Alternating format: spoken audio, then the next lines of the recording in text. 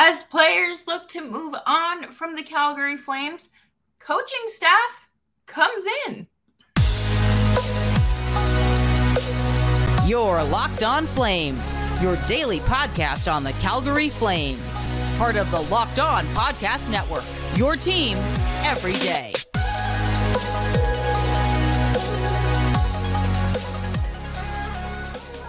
Well, hello everyone, and welcome to today's episode of Locked On Flames. As always, I am your host, Jess Belmosto, and I'm so happy and excited to be here with you on this Friday evening or whenever you are listening. Today's episode is brought to you by Game Time. Download the Game Time app, create an account, and use code LOCKEDONNHL for $20 off of your first purchase. It was announced this morning that the Flames have their coaching staff. They have rounded out their bench, and there's some pretty good names there and a lot to look forward to. So we're, of course, going to talk about that today, as well as the preseason schedule being released and just how exciting that is because it gives us something to look forward to. But before we dive into that, please make sure you are subscribed to Locked On Flames wherever you get your podcasts, and of course on YouTube as well. Free 99 across the board. And of course, if you're feeling generous, nice little 5-star rating and a little review would be nice on iTunes as well. You can do the same on Spotify.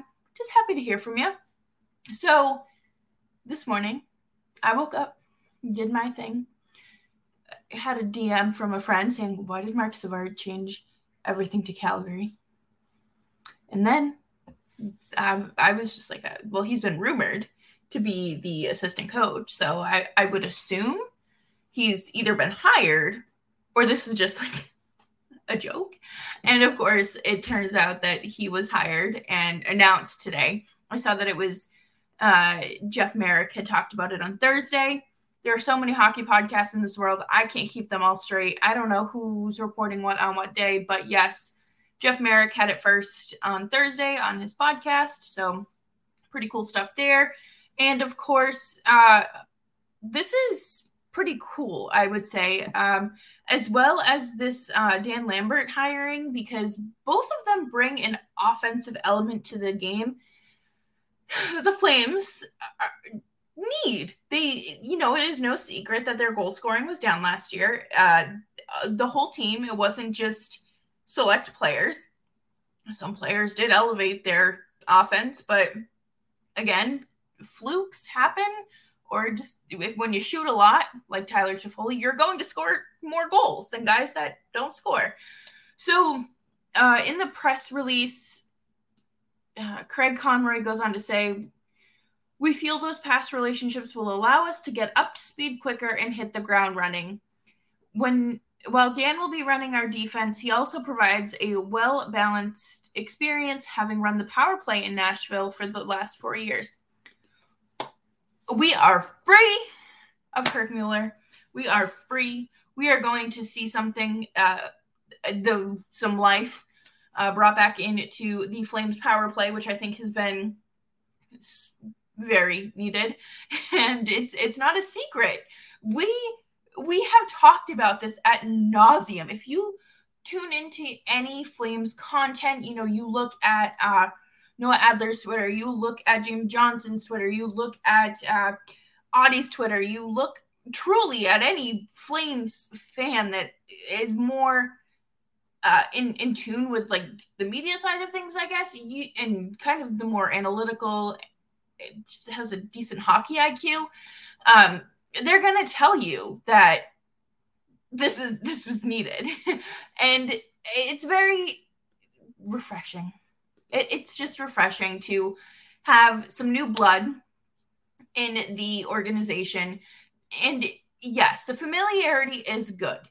I think that, sometimes bringing in only people that can kind of feel a little weird, because it could just kind of be like a boys club thing or nepotism or a yes men group. But here this feels like everyone's on the same page in terms of goals and timelines, and they want to work. They want to work. And it's exciting to see. And, even if a lot of, these veteran players or players that have been with the Flames for a little while leave, I think it's still completely fine to bring in fresh blood, to bring in kind of this new era of Flames, because clearly the past wasn't working for you. So why stick with it? Why stay there? I think that it is very, kind of optimistic thing. There's a little sense of optimism here. And it's good. It's good to kind of, breathe hope into things because, again, like we've talked about on this podcast with prospects, it's just the hope of something turning into something successful. Prospects, we talk about them and how everybody loves rooting for them and like latching onto one because there's this potential for them to become something. Same thing with this Flames organization. Every 5 minutes, I feel like I'm learning a new report. And there's just something, while things are leaving, there's just so much energy and excitement around something new. And that's so great. And I think this is my bold prediction. I will say this. I think that Rasmus Andersson is going to have a career year in goals. I think that he is going to go on a tear. I'm not saying a Roman Josi tear, but I do feel like he will be in that conversation in like November when people are like, these are my candidates for the Norris Trophy. Kind of like how, Erik Karlsson was that guy all season, right? And it didn't stop. But I do think that we're going to see an elevated element to Rasmus Andersson's game. And that's, to me, that, again, super exciting. Heartbeat of your team. Backlund doesn't accept a captaincy and gets out of here. I think your next best bet is Rasmus Andersson. But coming up next, we are going to talk about Marc Savard and what his resume looks like after leaving hockey and retiring. But before we do that, I do want to take a quick second to talk to you about the most comfortable pair of shorts on the face of the earth, and those are Bird Dogs. Bird Dogs stretch, and they're like khaki shorts kind of that are designed to fit slimmer through the thigh and give your leg a truly sculpted look. These are fantastic. Even if you skip leg day, they make your legs look great. And I like them because they fit better than regular shorts that are, kind of like super stiff and not breathable material. I love wearing these on my walks and kind of like my hikes through the mountains because, they're breathable. They have a liner, so there's no chafing. There is an anti-stink sweat wicking fabric that keeps you cool and dry all day long. So those bugs are staying away because I'm not sweaty. They don't want me. So you can get yourself a pair of Bird Dogs to wear to barbecues or baby showers or a hike or around the house this summer at birddogs.com/lockedonnhl. And you can also get a free Yeti style tumbler with your order. That's birddogs.com/lockedonnhl for a free Yeti style tumbler. You won't want to take your Bird Dogs off. We promise you that. And thank you everyone so much for hanging out with me today as we wrap up this week on Locked On Flames with some good news. Last Friday's episode was, last Friday we talked about Rasmus Andersson. It was last Thursday. I think that we talked about Daryl Sutter. Maybe it was Friday we talked about Sutter. Either way, we're wrapping up the week. Go check out those episodes. It's fun. Marc Savard coming in is super cool. I love this because it's just another connection to the Bruins for me. For those of you who may be new here, I'm originally from Boston, and I don't live in Calgary. I live in upstate New York now, but still a Bruins fan. And, I always like the ties because it's that sense of familiarity for me. And also, like, I'm able to talk on it and speak a lot about it, right? So this is just, again, another bold take. This is just the beginning of the Bruins Flames crossover era of the season. More on that later.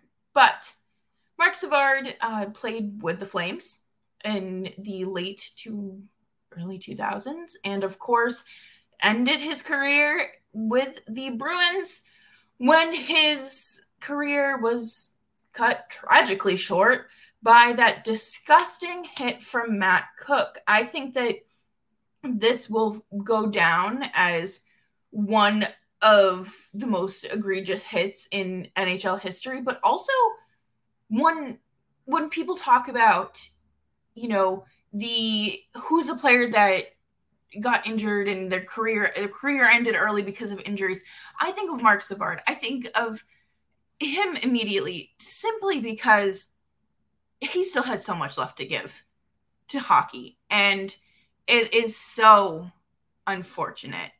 And I do hope that, obviously, I hope he's doing better. I think that, post-concussion syndrome there are a lot of ramifications from that. And I remember he was like posting on YouTube a lot of him like taping twigs, and he would do like, he would emulate players' how they tape their stick, taping styles. But yeah, no, I do like this. I think that as someone's team that needs a lot of offense, how can you not want to bring in a very creative, offensive-minded guy? So after he retired, he did take some time away from the game, kind of, recollect himself, find himself again, get adjusted to life. And he was the assistant coach with the St. Louis Blues. And then he made the jump to coaching to be the head coach of the Windsor Spitfires of the OHL. And he saw a lot of success there.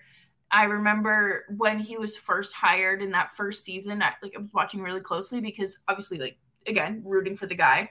And he brought that team to a conference final. And he followed it up the second year with a conference final. Another one, right? So I think that this is just a brilliant hire. I love to see new faces behind the bench or given these opportunities. Yes, he did. Is he recycled if he only coached in St. Louis? I don't think so. I think he's getting broken in to the NHL coaching system. Give it 5-6 years, we may not be saying that, but goes for any of these guys, really. I think, again, you're bringing in someone that can get creative, kind of snazzy, clearly has coached a team offensively, because if you need offense to win games, but he also has that defensive element to it. So I wonder if, him and Lambert will kind of brainstorm at times and work together in that aspect.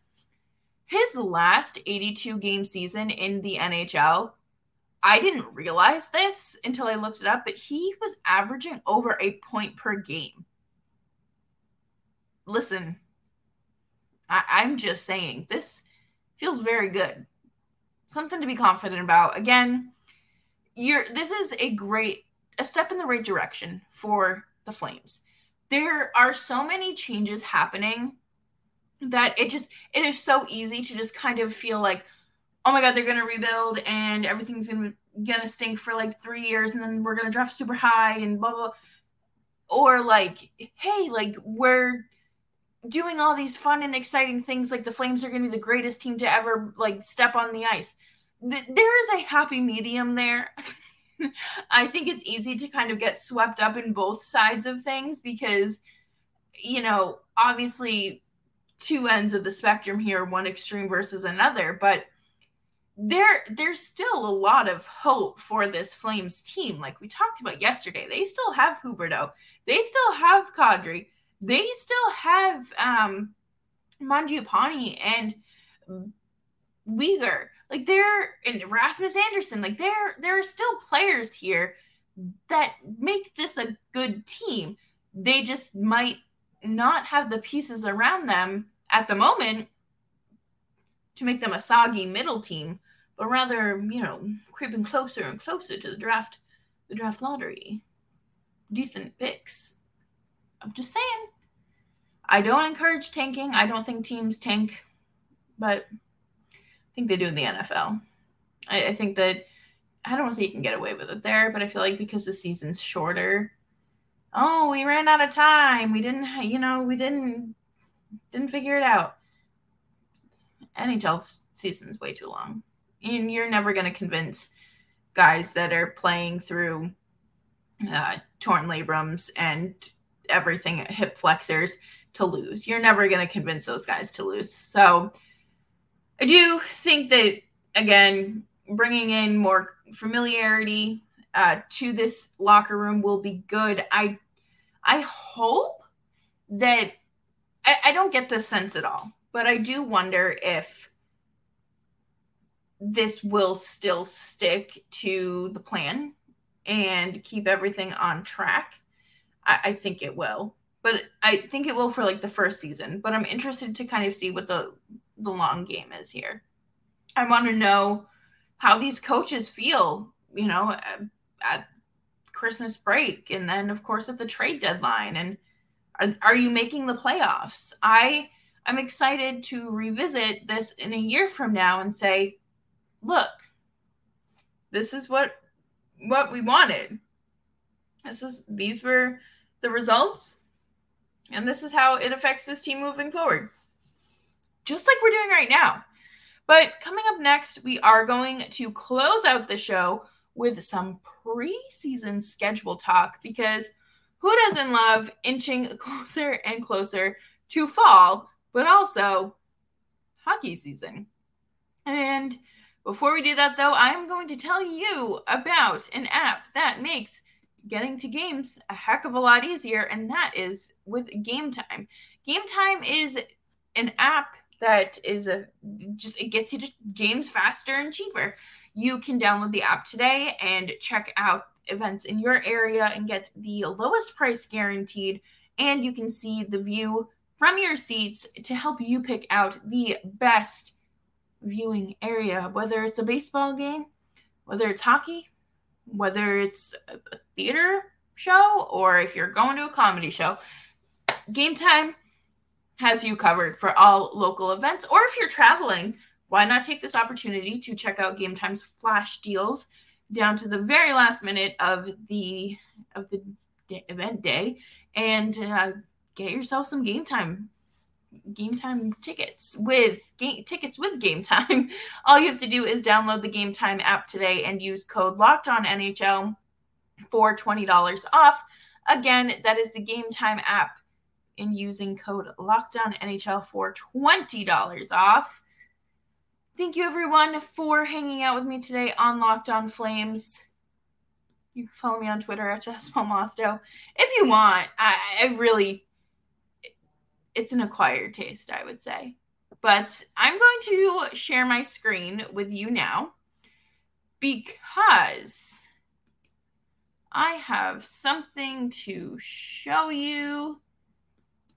And I don't know if it's going to work or not, but okay, it's not going to work. That's fine. We're going to talk about the preseason schedule, and it's so hard to believe that it's already the end of June. So, this is approaching fast. And the preseason kicks off on September 24th against Vancouver in Vancouver. And then the Flames, they're home. I clearly cannot read. The Flames are kicking off their preseason at home against the Canucks on September 24th, 6 p.m. Mountain Time. And then they are doing a split squad game with Seattle on September 25th. I think that is very exciting. I love when they do that, because you get to kind of see just all the different vibes. It is still so early. You don't know what you're getting. You don't know why they're icing the teams this way, and everyone makes a big stink about it, kind of how the Flames, I still remember when 0-for-6 on their power play in a preseason game against Vancouver last season, and that was kind of the first overreaction of the preseason game. But then they will be jetting off to Winnipeg to face the Jets, who will very likely have a different goalie, and they probably won't have a Blake Wheeler on their team anymore either. So that'll be definitely an interesting one to watch. People say, oh, Craig Conroy has the hardest job this summer. No. It is Winnipeg. I think Winnipeg has a lot of work to do, but I don't know how they're going to do it. And of course, we have our first Battle of Alberta in Calgary on September 29th. I was reading something today that said the Oilers used that playoff series to hype themselves up by saying, if we lose, we're going to blow the Calgary Flames up. They're going to be a whole different team because we beat them. That feels so childish to me. That's the kind of motivation I feel like you use in kickball in fourth grade gym class. But again, just my thoughts. And then we crawl into October at home against the Winnipeg Jets. Things are going to look a little clearer here. I think you're going to kind of have an idea of the opening night lineup, what the goaltending situation is going to look like, what that top line is going to look like, really what the whole lineup's going to look like, because we have no idea. We have desires, but are the Flames going to execute those ahead of the start of the season? And of course, you jet off to Edmonton again. Do they fly or do they take a bus? I don't know. I know it's a 3-hour drive, so I'm just asking. But then you close out your preseason with how you started it against the Vancouver Canucks in Vancouver.